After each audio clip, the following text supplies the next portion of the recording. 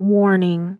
The No is a Sentence podcast contains explicit language and depicts graphic content containing sexual abuse and rape. Listener discretion is advised.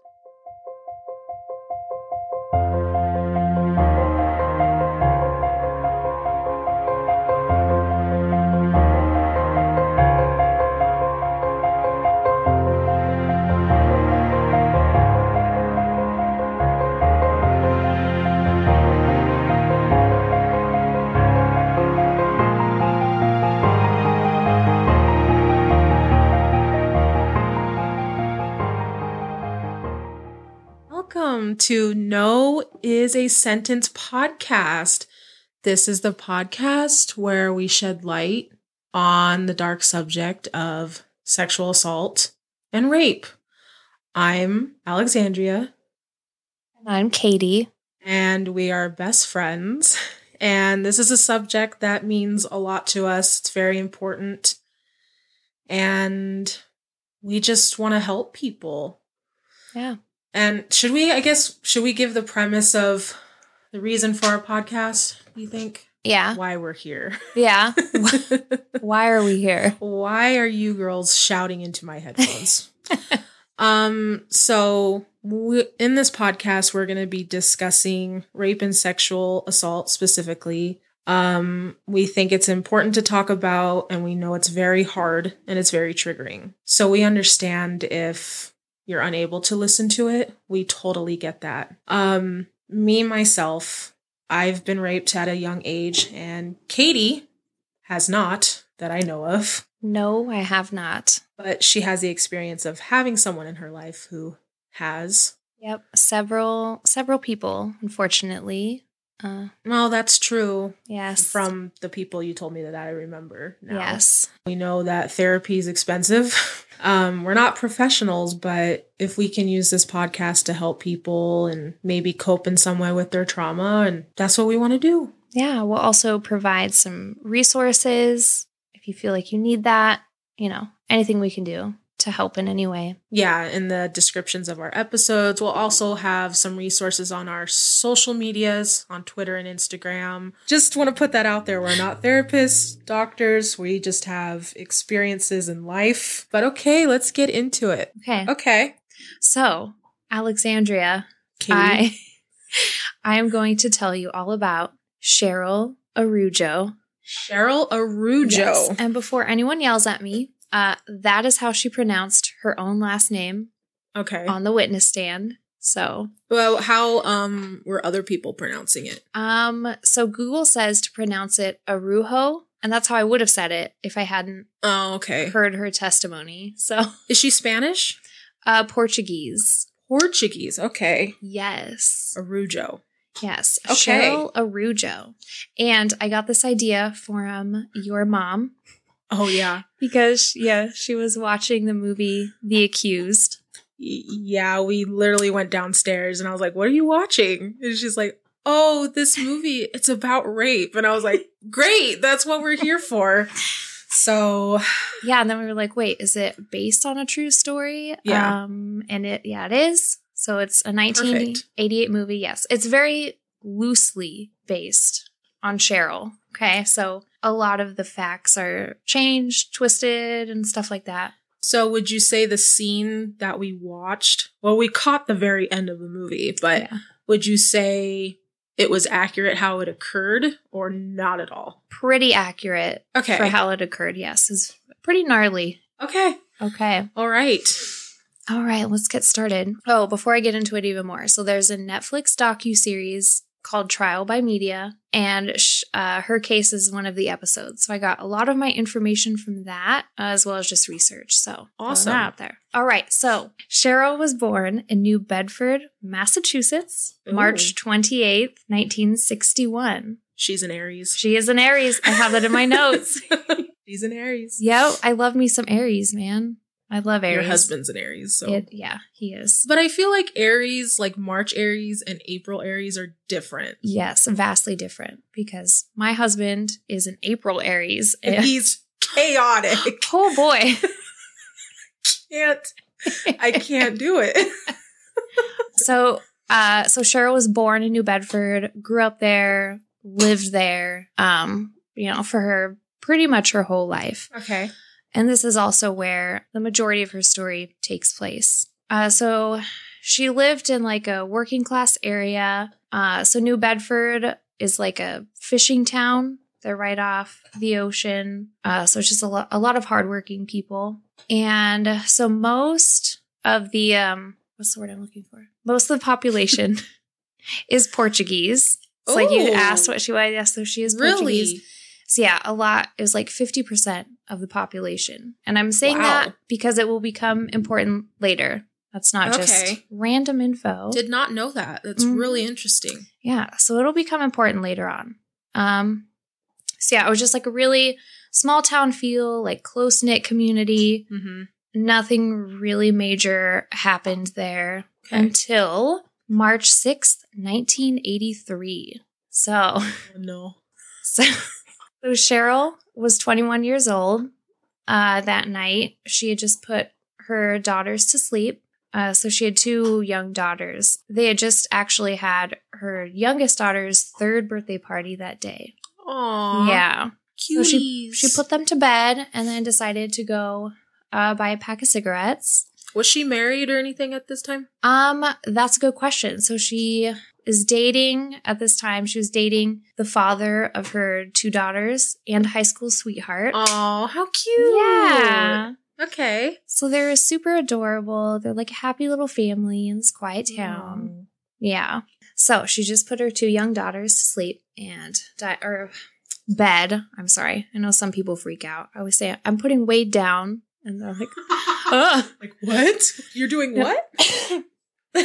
She put them to bed and then decided to go get a pack of smokes. So she tried a gas station. It was closed. So then she walked to Big Dan's bar, which was very close by. Ooh. So yeah, Big Dan's bar. Where it all happened. It's where the whole case is known by. Great. Big Dan's. I'm so excited to hear what happens next. Great. So she gets there, she buys, her cigarettes, runs into a waitress that she knows and is friends with. Oh. So yeah, so she orders a drink, sits down at the table with her friend, they chat for a bit. Her friend leaves, so Cheryl stays to finish her drink. Okay. When she gets up to leave, she is then grabbed from behind by 2 men. That quick? Yes. Like, wow. Yep. Oh my God. Oh, man. Okay. So she's trying to leave the bar. She's grabbed by 2 men, Joseph and Daniel. It's horrifying. Yes. And as they're dragging her away to the pool table, 1 man locks the door to the bar. Now, at this point, Cheryl's original statement said there were about 20 people in the bar. Holy shit. Yeah. But that's actually a lot of people. Yeah. Well, it turns out there's about 10 after police did their investigation. So Cheryl did say, like, okay, that could be right. There was just a lot happening at one time. I mean, she had a rough night. So yeah, I mean, going through something like that, you're not going to remember everything like 100%. Exactly. Like, to a T. So like you could easily say, oh, there was 20 when there was. Yeah. Yeah. She went through something very difficult. So there were 10 men in the bar. It's still a lot, though. Yeah, 10 it's still a lot. Yeah, especially with what's about to go down. So, right, the 1 man locks the door. The 2 men drag her to the pool table. They tear off her pants and underwear. Mm-hmm. One of the men rapes her at that point on the pool table. Yes, in front of people. Yes, while the other 9 men are watching. Although there was 1 drunk man passed out. So I guess he had no idea. Because I'm uncomfortable. I am too. It's this drunk dude in the back. So at least, 8 men watching still or know what's going on. Okay, so the first man rapes her. After that, 3 other men proceed to rape her. What? Yeah. 3 other men proceed to rape her. And people are just watching while this is happening. Yes. There is actually 1 man admits in court later that he was actually cheering, "Go for it." Yeah. Go for it. What's the worst that could happen? Yep. Wow. That's fucked up. Yep. So over a period of over 2 hours. They kept her on this pool table. She 2 hours? Yes. Can you imagine? And then thinking, like, there's other people there. Like, someone's got to help me. No. You know she had to, like, dissociate at some point. Like, for sure. Just take her mind somewhere else. Yep. At that point. Most definitely. So now, through this entire thing, or for at least, some of it, Cheryl states, and it was corroborated with other witnesses, that she was crying and begging for help. So clearly not into it. Keep that in mind for later on. So finally, after a little past the 2 hour mark, she was able to flee and run out of the bar. 2 hours. Yeah. I can't. So she runs out. She's only wearing like a sweater, jacket type thing. Can you imagine how humiliating? Also just going through something that traumatic, but also just humiliated that is happening in front of people. Yeah. And like no one's helping her. Yeah. You feel humiliated and completely helpless and just, oh my God. Yeah. It's horrific. You would think with people around, someone would help. It's just. Were all of the people there men? Yes. They were all men? Yeah. No women? Nope, no women. Except Cheryl, obviously, because her friend, the waitress, had left. That's great. Right. So she gets out of the bar, and she was able to flag down a vehicle that was passing by. And in it were 3 men. So 2 of them are brothers and a friend of theirs. They had just been at a bar and they were heading home. And they see Cheryl run out onto the street. And these men are amazing. Okay, so they're good guys in the story. Good. I was like, please tell me they help her. They do. So actually, so Cheryl lashes onto them, tells them like, hey, I've just been raped. Like, I need help. And so one of the men in the vehicle, Michael, he was one of the brothers, actually chases down some of the guys. Like, guys started leaving the bar after Cheryl escaped. He like picks up this pipe. Holy shit. Where did he find the pipe? It's like, I know what to do. Yeah. Hold on a sec. This is a job for pipe man. Wow. Right. So he leaves Cheryl with his brother and his friend, and he's like hunting these guys down. And good for him. Yeah. He loses them, but it's fine. They, we know who they are. Don't worry about it. Yeah. So he comes back. The 3 of them take Cheryl to a payphone where they call the police and then wait for police to show up. Oh. Yeah. And so I guess Cheryl, when the police got there, like she was so traumatized. She was clutching to one of the men like so tightly that they had to like pry her fingers like off of his neck. Oh my God. Yeah. That's like so sad. She was traumatized, horrified. Ugh, despite her being traumatized, I'm happy that she was still able to trust these men and be like, you need to help me. Because, like, I don't know. I would think if I was in that specific situation, well, I mean, I don't know, but like, a car of men, no thanks. Like, I'll wait till I see a woman or something. You know what I mean? But so I'm really glad that they helped her too. Yeah. Because she's in a vulnerable situation. Like, she has no pants on, right? Like, nothing on the bottom. Yep. Just top. Yep. Yeah. And Michael's awesome. I know. He tried to find them. Who are these fuckers? No, these bastards down. Yeah. It was so amazing. I read that and I was like, yes. Yes, king.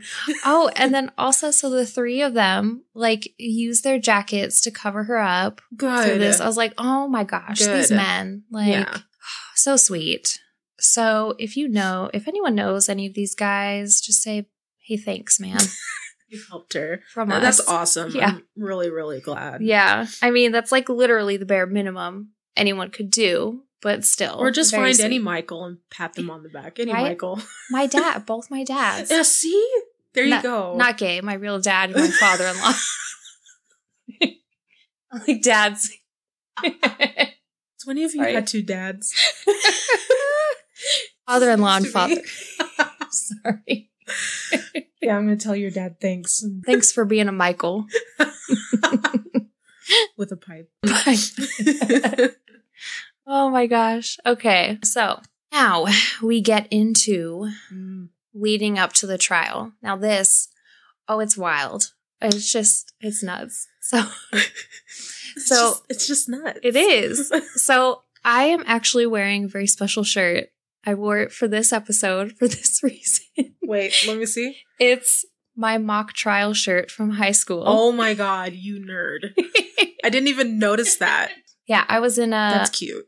Alex knows this, but no one else does. But I was in competitive speech and debate. And so we did this like mock trial thing in high school. We tried a case in like the Boise courthouse. Like it was nuts. And so anyway, like in front of people, like judges and stuff, or like we had a real judge, yes, who would like make sure we were doing things right. No, thank you. Yeah. This is why I'm not in debate. It was so fun. But anyway, so I'm wearing the shirt from that for this because the trial is the big kahuna. It is nuts. Okay. So like I said, it was widely known as Big Dan's trial or Big Dan's rape case, after the bar where it took place. Police arrested Joseph Vieira and Daniel Silva, which are the men who grabbed her originally, arrested them first. And then later arrested Victor Raposo and John Cordero. Now, are one of those guys the ones that were like, oh yeah, go do it, go for it? That is a different man. Oh, okay. So those 4 are the ones charged for aggravated rape. Okay. So they're the ones that raped her. Okay. So then later, 2 other men, Virgilio Medeiros and Jose Medeiros, not related in any way, just odd coincidence. Huh. Yeah, okay. Yeah. I was going to say, were they brothers or something? Nope. I mean, some sources say they are, but the majority say they are not. Okay. So, and the police said they're not. So they were charged for joint enterprise, which is encouraging something illegal and not doing anything to stop it. Oh. Yeah. Yeah, so kind of like, yeah, go get her and all that kind of shit. Yeah, okay. Yeah, so doing the cheering on, possibly holding her down. Didn't really get into it too much about exactly what they did, but... Yeah, because even if you're not the one doing the act, encouraging it, you're still guilty. Yes. You're encouraging the crime. Yep. So, 6 men arrested. 6 scumbags. Yep, 6 scumbags. So, there's a lawyer who ended up being on Cheryl's team, Scott Charnas. So, he was in the docuseries and he was talking about Cheryl and all this stuff. So, he got a call from Cheryl's uncle because sounds like he does like personal injury as well. It's like his type of law. So, Cheryl's uncle calls and is like, hey, like, my niece was raped and it's this huge case and like she's scared for her safety. Yeah. And like, yeah, like we just want to know what your thoughts are. So Scott goes to see her and goes to her house and is like he asks if she wants to go through with it, not to like talk her out or like, I don't believe you. It's not like that at all. Yeah. It was more like, he's like, this is going to get big and it's going to be a lot. They're like preparing her. Yeah. So she knows what to expect. Right. And everything. Yeah. Yeah. And she was like, yeah, I totally want to do it. I want the world to be better for my daughters. I want it to be a better place. I was like, oh. So I forgot she had kids too. Yeah. 2 daughters. Yeah. Just little babies. The youngest was 3. So Scott joined her team and he's like, I knew I probably wouldn't make a lot of money for it, but he had a daughter as well. And like he believed in Cheryl and trying to make, the world better. So good on him. Yeah. So he joined Team Cheryl. Now this trial was very publicly covered. Newspaper, radio, television. Like. Oh, so it was big. Yes. Huh. And so this case was actually the first rape case to be televised in the history of the United States. What? So, yeah. Yeah, it's wild. Like this had never... my mom remembers it happening. I should ask her. It was, in the late 80s, so she might remember it. And so this, so it was called gavel-to-gavel coverages, and it was part of the conditions of the presiding judge, Judge Young. Mm-hmm. So he said, he allowed 1 camera in the entire courtroom to catch everything. And then I guess all the news agencies like shared the footage. Yeah. So it was like 1 courtroom, and then you're going to be there from the opening like statements to all the witnesses to the closing, everything. Like you're going to see the entire process. Okay. Yep. And then also one of his conditions was protecting Cheryl's name, like, from the public. He was like, I don't want her name released or her address or anything like that. Oh, that's awesome. Yeah, so he was thinking about that. So that was pretty cool. And he really just thought it had, like, a public benefit. Like, he really wanted people to see the workings of the judicial system. Because really, what's the benefit of having her name out there for people to know and know where she lives? Like, if anything, know who the perpetrators are. Yeah. So he seemed like a cool dude. So now this court case, like, it was madness in this small town. Okay, right. So it's like this tiny little fishing community. Mm-hmm. And then suddenly there's, like, news stations everywhere. I mean, there's, like, people from all over the U.S. are watching this, like, not just Massachusetts. And it started to get a little wild. People were kind of wilding out there. And I bet in this small town they didn't feel safe anymore. Yeah. Do you know if something like this happened often or at all before this? No. So actually, yeah, New Bedford had nothing like this happen before. So they were probably struck them really hard. It did. So like, how could this happen here? So, and it's so weird. Support for Cheryl seemed to be split, which is horrendous. So some people supported her. And then, of course, there were others that blamed her. And why? I have no idea. What's the blame? So people were interviewed by the news because there's news crawling all over this town. So one woman in an interview said, I quote, "A man only rapes a woman if she wants it."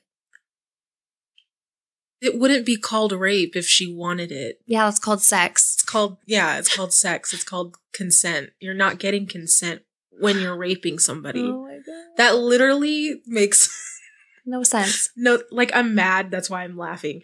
That makes no sense. It doesn't. A man wouldn't want to rape her if she didn't want it. That's not. Yeah, he wouldn't be getting what he wanted if she was into it. That's the point of rape. Yeah. So that's something you want from someone who didn't give you. Okay, sure. Yep. But okay, go off, lady. Go off. Do you. Please. Do you, sis. And then, of course, there were some people that were like, oh, well, she probably was okay with it at first. What was she wearing? Yeah. I was like, what was she wearing? Oh, God, I hate that. Some people were like, oh, yeah, I think she had sex with him. And then later on, like, felt bad, or vindictive was the word some of them used. She got vindictive. It's like, no. So, okay. Even if she did have sex with these men, let's say she had sex with them prior, doesn't mean she deserves to be raped. Yeah. And it also, like, what? No. Yeah. Oh, I know. Oh, it's frustrating watching these people. Well, the minute you were like, oh, like, her support was split. How? Yeah. Especially, like, the witnesses. The three men that found her. Down. They saw that she was crying and begging to stop. Yeah. So some of the men in the bar that didn't necessarily egg on the rapist, but didn't stop it either, they were like, yeah, she was hysterically crying. And did they testify in court? Yes. So they were telling what happened. Yes. Wow. It's disgusting. So there was a candlelight vigil and rally organized, to support Cheryl. Good. And there's about 2,500 people that came. Wow. Yeah. And so they were like, wanting the rapist to be prosecuted and all this stuff. And it was a really cool, they got some footage of it on the docuseries. And it was like men and women and Portuguese and white and everyone. That's awesome. Yeah, it was everybody so cool. coming together. Yeah. So then, so for this section, I'm kind of going over broadly what happens while the trial is going on in the courtroom. So right now I'm covering what's happening on the outside world. And then later I'll get into what's Can I say something real quick? Yes. It's on my brain. Yes. It will not stop until I say it out loud. But like the woman saying like, well, a man wants to, whatever. It kind of reminds me of Ted Bundy when all these women were doing interviews like, and they're like, yeah, but he wouldn't do that to me. Like, yeah. I don't know, just something about that. It's like gross. Yeah, it is. Just, you've obviously never been in that situation. Mm-hmm. You think for some fucking reason it can't happen. Yeah. To you. I don't understand. But it just reminded me of those women going after Ted Bundy and being like, yeah, but he wouldn't do that to me. And it's like, he shouldn't have done it, period. Yeah. It's like, it's okay. He wouldn't have done it to me. It's fine. No. But it's okay that he did it to other women? Yeah. How is that? Anyway. It's disgusting. Ugh. Right. So I'm kind of describing what's going outside of the courtroom. Yes. And then I'll go into what's happening inside. So when I get there, this is all happening concurrently, if you will. I get when you speak well. I speak good. Go off, queen. You got this. Okay, yes, so queen. All right, so the media. Oh, the media. Now, they kept mentioning that all 6 of the men being tried were Portuguese. Like, they were like 6 Portuguese men. Oh, no. Yeah. And Cheryl herself was Portuguese. Let's keep that in mind. But the media never said that. Literally. Like, 4 Portuguese men rape American woman while 2 Portuguese men watch. And so that really, raised ethnic tension within like this tiny community where like everyone kind of knows everyone. So it took on this like xenophobic feel, and it turned into Portuguese versus non-Portuguese. Yeah. Instead of piece of shit rapist. Yeah, versus survivor. Yes. Meanwhile, she's probably like, idiots, I'm Portuguese. Yeah, right? She's like, oh, okay. She's like, wait, what? Yeah. No. That's totally... putting focus in the wrong area. Yes, they are. It's like, yes, all 6 of them were Portuguese. Yes, but that's really not the important thing. Yeah. Doesn't matter. Nope. So it really just divided more people. People kind of started to like defend the rapists just because they were being lumped in with apologists? Not necessarily. I mean, as at its core, yes, it's wrong. But like to them, they were like, I'm Portuguese. I'm being lumped in. Like all Portuguese people are being lumped in with these racists. So their illogical way of defending themselves is defending them. Yeah. Okay. So it just really spiraled into something that just They're not didn't even matter. focusing on No. what's happening. No. I'm just like, we're not focusing on what happened here. Like, yeah. Oh, geez. Race has always got to be brought into everything. It doesn't matter. The only times it matters if it happens to you and you have to tell the police what that person looks like. Right. That's the only time it matters. Right. Like describing them, sure. But it's like to push this like, oh, these Portuguese men. It's like, okay, just call, defendants. You can call. Yeah. Yep. So it just really took the focus away from Cheryl's story. And that was really frustrating, like to watch. And I can't imagine how she's feeling when she finds that out too. Like, oh, they're not even telling the story, 1, correctly because she's not American, but 2, it doesn't matter. Yeah. And she's like, I'm Portuguese, guys. Idiots. But okay. Does she ever, and I'm sure you'll mention it later, does she ever make a statement about that? Not really. Yeah, there wasn't really a whole lot about her like before, during, or after this. Like she was trying to keep as private as possible, which I respect. Don't blame her. Especially just like based on how big this got, like her hometown where she was born, raised, lived. Like there were people saying like she had asked for it, or like, she deserved it. What was she doing out so late? Like stuff like that. So I can't blame her for being so secret. Like, yeah. Well, and especially going through something like that, the last thing you want to do is talk to a bunch of strangers for interviews and stuff. Like, when really you just want these people put away for what they did to you. Yeah. But I was just curious if she ever said anything about everything. I don't know. I'll kind of talk about that a little later. Okay. About how I think things might have gone if they'd been different. But no, not that I can find. Okay, so that everything I mentioned, with the ethnicity wars, the people being rape apologists, all that is happening concurrently now to inside the courtroom. Okay. Ooh, the meat. Yeah. We're getting to the meat. Into the meat. Into the might. The might. A might. This is, I know, I just thought of that. I was like, bull. Oh my. There were more notes in the courtroom than I thought there was. So inside the courtroom. So the trial, the 3-week trial, began February 23rd, 1984. So that's nearly a year after the rapes. Holy shit, yeah. All right, so the really interesting thing about this and why I got so excited about wearing my mock trial shirt is because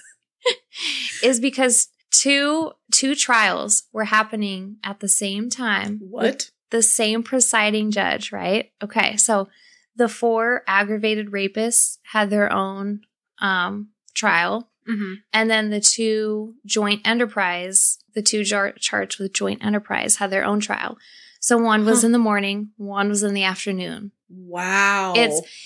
And so for like the full 3 weeks? Yes. One of the defense attorneys called the trials, I should say, fairly extraordinary, and he didn't expect to see it again in his lifetime. Like, yeah, this case was like breaking so many records, I guess. So it was the first televised rape. It was the first to have 2 concurrent trials at the same time with the same judge. Like, it is nuts, man. Wow, that's crazy. Yeah. And so the judge, Judge William Young, he is now a U.S. District Court judge. Just a fun fact. Yeah, he's still kicking it in the law. No one kicks it in the law, Katie. That's just you over there. I'm like, your mock trial shirt. In my mock trial shirt. Is that a bear? It is a bear. So it was a bear got shot in our fake case. And so those bastards. Those bastards. Yeah. So I saw the bear. No, I saw when you came over, I saw the shirt. I saw the bear. Okay. Didn't bother to read the text because I'm lazy. But I'm thinking, oh, that's cute. It's like a camping shirt. No, it's where a bunch of dumb high schoolers pretend to be lawyers and witnesses. Oh my God. Oh, wait. Can you guess which role I played? Prosecuting attorney. Yes. Yeah. See, because I know you. Yeah. But you're not dumb for taking debate. And no, you're just a nerd. Well, but you're my nerd. And you're wicked smart. Wicked smart. I don't think so, but okay. The one listener listening to this will agree with me that you are smart. My dad will agree. Or maybe not. Your dad? Will agree that I'm smart. Yes, or maybe not. He would. Oh, anyway. Okay, so now I just want to get in. Cheryl agreed to testify like the total badass that she is. Because she's such a badass. Yes. Like, she's incredible. So each of these 6 defendants had their own attorney, which means she was cross-examined 6 times. Oh my 6 different men. Yeah. And having to go through the trauma again and again. Yep. And cross-examination, in my vast experience, is like the most hardcore. It's where you can ask leading questions. Like, Alex, would you agree that you wanted it that night? It's questions like that. Like, that is... How drunk were you? I don't like how you're looking at me. I'm intimidated. Okay, I'm sorry. No, you can. Just, if they were to look at her like that and say it exactly like that, that's insane. Yeah. Oh, and they did. They were awful to her. A part of me, like, I know defense attorneys have to defend their clients. I get it.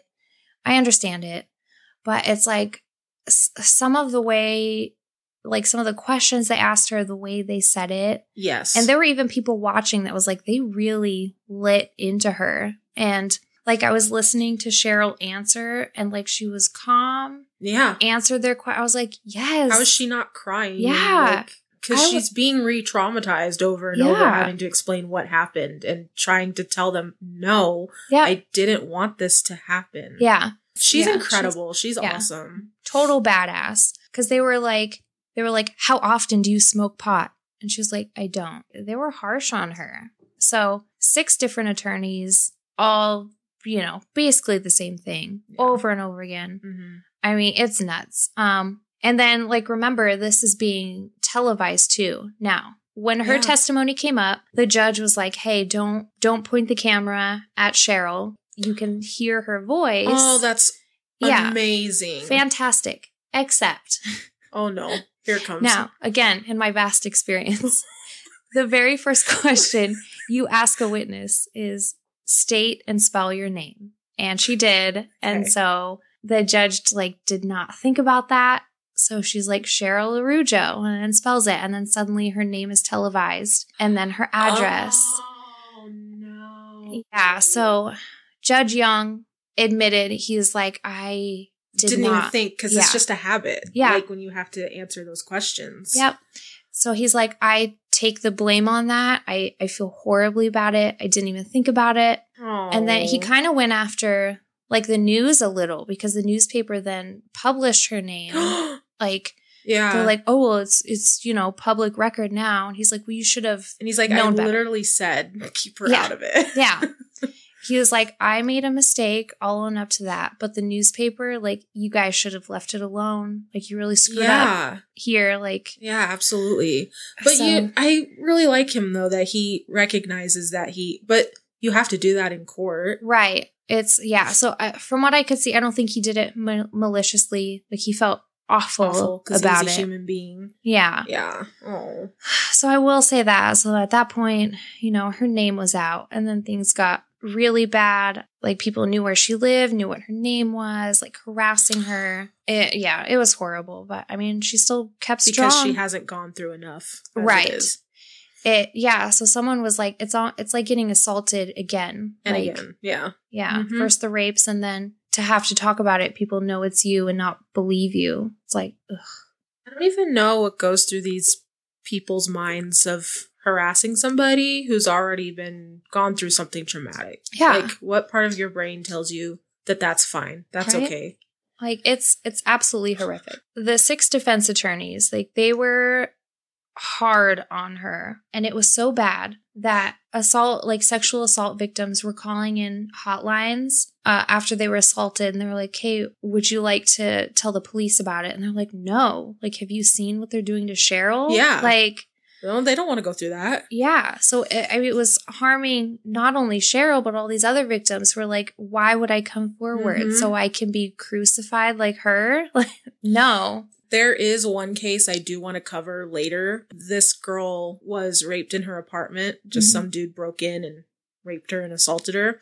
And when she went to court, his lawyer was like, no, you wanted it. That's why it happened. And she was basically ridiculed.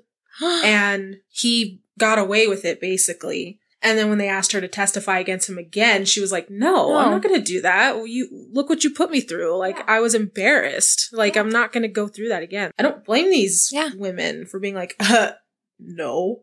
Right? Look what you guys are doing to Cheryl. Yeah. That's why, I will never be like, why didn't you come forward? Or never. I mean, if you want to, yes. If you don't want to, cool. Here's resources. Terrifying. Yeah. So it was awful, very unfortunate. So all this was going on. They were like, oh, well, trying to blame her character, say she was asking for it. And then, so the 3 men that helped her, Michael and his brother and the friend. So they agreed to testify, which is really cool. I mean, I don't think they had to, because they said they had the choice. An option? Yeah. Huh. And so they come in and slay. They were like, no, she was fucking terrified. Are you kidding me? They're like, she was shaking. She was crying. She was half naked. She had no clothes on. Yeah. They're like, she did not want that. Are you joking? Oh my God. Yeah. So they really pulled through like heroes. And then they started to get death threats, and they started to get harassed because they dared to stick up for a sexual assault victim. Yeah. Why? Yeah, I have no idea. What is the reasoning? Right? It's like, I think it's like, we had the xenophobic thing going on, with this whole thing. So it became like Portuguese are getting kind of defensive because they're getting lumped in with the rapists. And it's like, then we've got rape sympathizers on top of the whole thing. This is wild. Yeah, it was nuts. My brain can't wrap around why. Why are they getting harassed for defending somebody who was raped in front of people by multiple men? Yep. And how old was she when this happened, by the way? 21. 21. Yeah. Can we keep that in mind, please? Yeah. She was 21. That's a little child. I mean, I know I sound 12, but we are 31. You and I are 31. 21 is a baby. 21, you're still a baby. Your brain hasn't even developed fully, like, until what? You're like 25 or something? Yeah. A child. Yeah. Oh my God. I can't imagine. I was so stupid at 21. Like, this would have wrecked me. I know for sure I wouldn't have had the ovaries to testify. No way. It's scary. She's such a badass for going through all of this. And I mean, she shouldn't have to. I mean, she held strong like a fucking champ. I'm so mad. All right.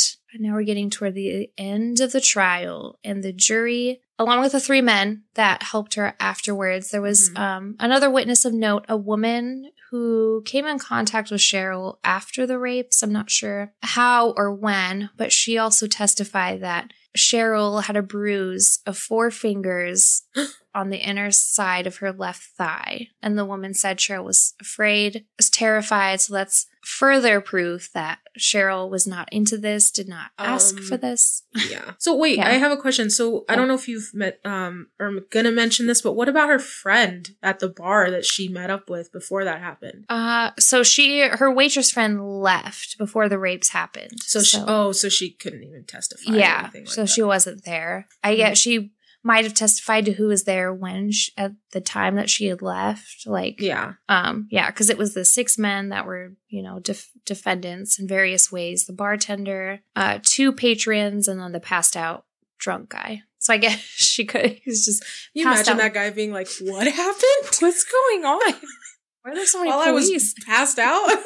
God. Yeah. So after all the witnesses, they give their closing statements. Those weren't extraordinary. The juries, so there was separate groups of juries, for the joint enterprise guys. Yes. Aggravated rape. So they all, go out, talk amongst themselves, and then they come back with their verdicts. Now, at that time, Cheryl was not in the courthouse. She decided to go somewhere else. Can't blame her. Don't blame her at all. Yeah. Yeah. With the way the media was, it was just total chaos. Go have a smoke, honey. Right? Go get some food. Yeah. Something. I'm like, you did it. You did what you were supposed to do. You've been through a lot. Yeah. Just go do what you need to do. All right. So I will get to the convictions.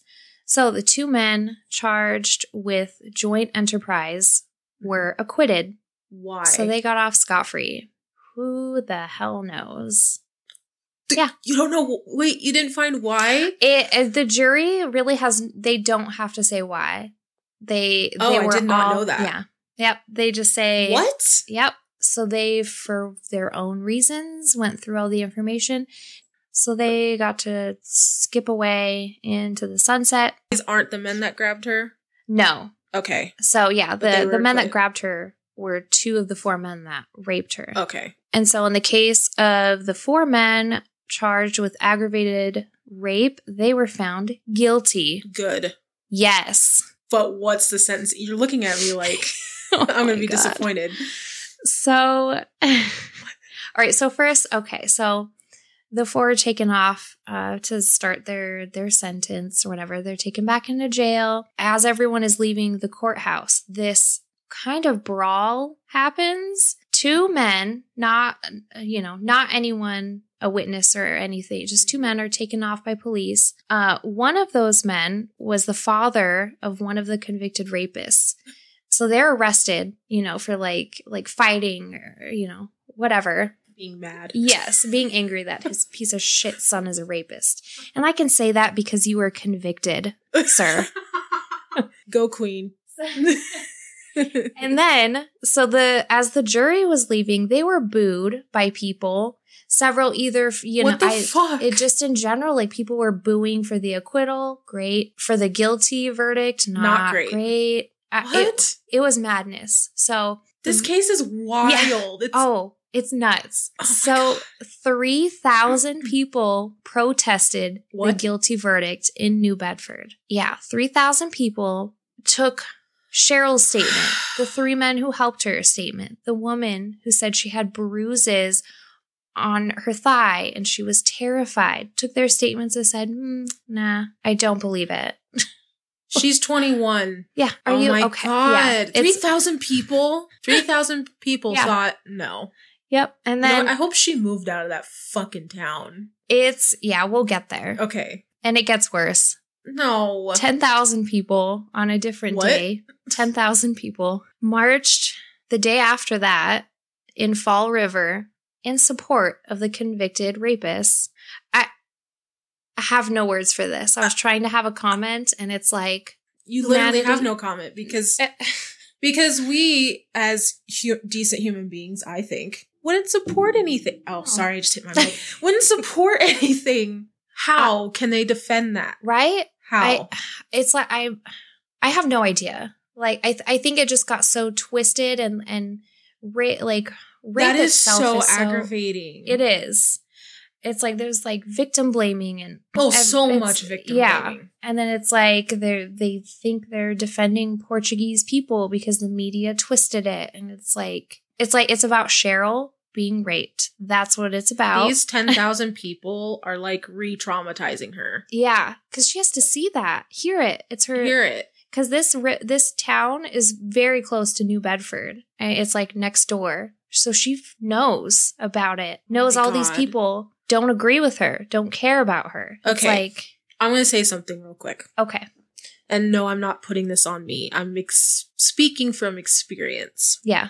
I had told an ex-boyfriend, I had revealed to him that I was raped because I thought I could trust him, and I felt like he needed to know in case we ever got intimate and just something was triggered, right? Yeah. He didn't believe it happened. And I said, why would I lie about that? And he's like, I don't know. And I'm like, literally, that's your only reason is I don't know. Hearing someone say, oh, I don't believe that, it's upsetting because it's like, why would I just come out of the blue? Yeah. Like, why would she come out of the blue? Like, you said earlier there were some women who thought she was being vindictive or whatever. Yeah. But for what reason? Why would she be vindictive? Right? It's like, why would she want this? And I'll get into it later, but it was not easy for her after the trial. Oh, I'm sure not. Who would want this? And you really think someone would go through all that trouble to be vindictive? You obviously have not been through something like that or even anything remotely similar, but you don't even have to go through anything like that to be a decent human being and realize this is fucking shitty. No one should go through that. No. Horrific. I hope she's thriving. I know you're going to tell me later, but I hope she's thriving. No comment. Okay. Oh, no. So. Katie, give me a happy ending. I'm sorry. I'm not laughing because it's funny. I know. We're laughing because we're upset and uncomfortable. Yes, this is what we do. Katie especially. Yes, I'm going to say that right now. I'm sorry if you find it offensive, but I laugh when I'm extremely emotional. Upset. Yes. Please, listeners, realize that we are not trying to be offensive. No. And we're not mocking or laughing. It's just, it's so frustrating. Yeah. That it's like, your brain can't even wrap around the fact that this happened. I can't. It's like, I just want to scream and I can't do that. So I laugh instead because, okay. So after the trial, her little small town had kind of turned against her. Everybody knew who she was. So her boyfriend and the father of her 2 daughters. I was going to ask about him. Yeah. So he was kind of quiet through this whole thing. I can only assume he, was like sticking by her. Supporting her on the side. Yes. Yeah. So her boyfriend and their 2 daughters moved to Florida because they were afraid for theirs and their daughter's safety. If they didn't know, I don't know if they knew she had children, but can you imagine finding out that she had daughters? They did. Yeah. They knew everything about Cheryl's life. It was. Of course they did. Yeah. Because they're fucking nuts. Humanity is a blight sometimes. Anyway. Good, they moved. Good. Yeah, so they went to Florida. Well, it's sad that they were in that position that they had to move, but I'm glad that they did. They needed to get out of there. It's, right? I was thinking about that. I was like, I was born here, grew up here. I can't imagine going through what she did and then being forced to leave the only home I ever knew. Because then it's like, well, where do I go? Yeah. What's the second best place to go? Right? Canada. Hey, any possibly Canada listeners, Katie loves you guys. I do. She loves Canada. I want to be you. She wants to be in Canada. In Florida, she was struggling with the after effects. There was some struggle with alcohol. Of course. Yeah, right? I was like, who could blame her? I cannot. I mean, I didn't drink after mine, but I think I smoked a lot more back then dealing with mine. So there's going to be some sort of substance abuse. Exactly. It's like any kind of trauma, substance abuse is almost always going to happen. It's part of the healing. But, she was still trying. She actually started school to become a secretary. Oh. Yeah. So she was, working on getting her life back on track. And then she died in a car crash in 1986, just 2 years after the trial. She was 23, 24? 24. Oh, no. In a car accident of all things. And so I'm going to say her daughters are fine. I'm saying that first. Her daughters were in the car with her. So the youngest was treated for a broken arm and the oldest had minor injuries. Thank goodness. So but Cheryl died. Did you find out, was it she hit another car? Do you know what happened? So she ran into a telephone pole. Now, some sources say she had alcohol in her system. Other sources say not. Okay. So I'm not going to say either way. Yeah. And then I saw something. So one of her daughters did an interview, and there's not a ton on them. I can't blame them if they want to stay private. Yeah. I don't even know their names because I didn't want. Especially there's a movie about this too. So I didn't even try to look into their names just because I didn't want to feed into that. So one of her daughters says she remembers seeing a white van drive them off the road. And so police did no investigation into they just called it an accident. I'm not saying one way or another exactly what happened. There's a lot of different possibilities, especially with how harsh people were towards her. I mean, if they knew a lot about Cheryl's life, who's to say they wouldn't find out where they moved to? Yeah. That's all I'll say. Yeah. It's, not out of the realm of possibility. God. So, and then when that happened, her death was barely covered by the television, which, of course, to me, I'm like, you follow her around, you harass her, you start this xenophobic bullshit off of her trauma. It has nothing to do with it. Yep. And then when she dies because of the fucking mess you made, you're silent. Okay. Yep. And it gets worse. I'm so sorry. What? It gets worse than her being dead? Yes. So by 1989. Katie, no. I'm so sorry. You end it there. End it there. Okay. Thanks for listening. Good night. Bye. In 1989, only 3 years after Cheryl died, all 4 of the convicted rapists were already released from prison, which means none of them, not one single piece of shit, served more than 6 years. Yeah. I mean, not saying that's it. I'm saying if there was no consent, it's a sex crime. Yeah. Don't diminish your trauma is what I'm getting at. Yeah. All right. So in the wake of all this, there were Senate subcommittees formed, and there were debates around the implications of televising a rape trial. Okay. Now, and people were and it's so true. So rape is one of the few crimes where the victims are not believed more than any other. Because, obviously a murder victim is well, yeah, they're dead. They're dead. Of course. Quote, evidence that there was a murder. Yeah. So there were all kinds of debates about the legality or the moral implications of televising these rapes, knowing that the victims are blamed, not believed, threatened, harassed. That is so sad. Yeah. I mean, so it's very unfortunate that Cheryl had to be the one to bring this issue forward.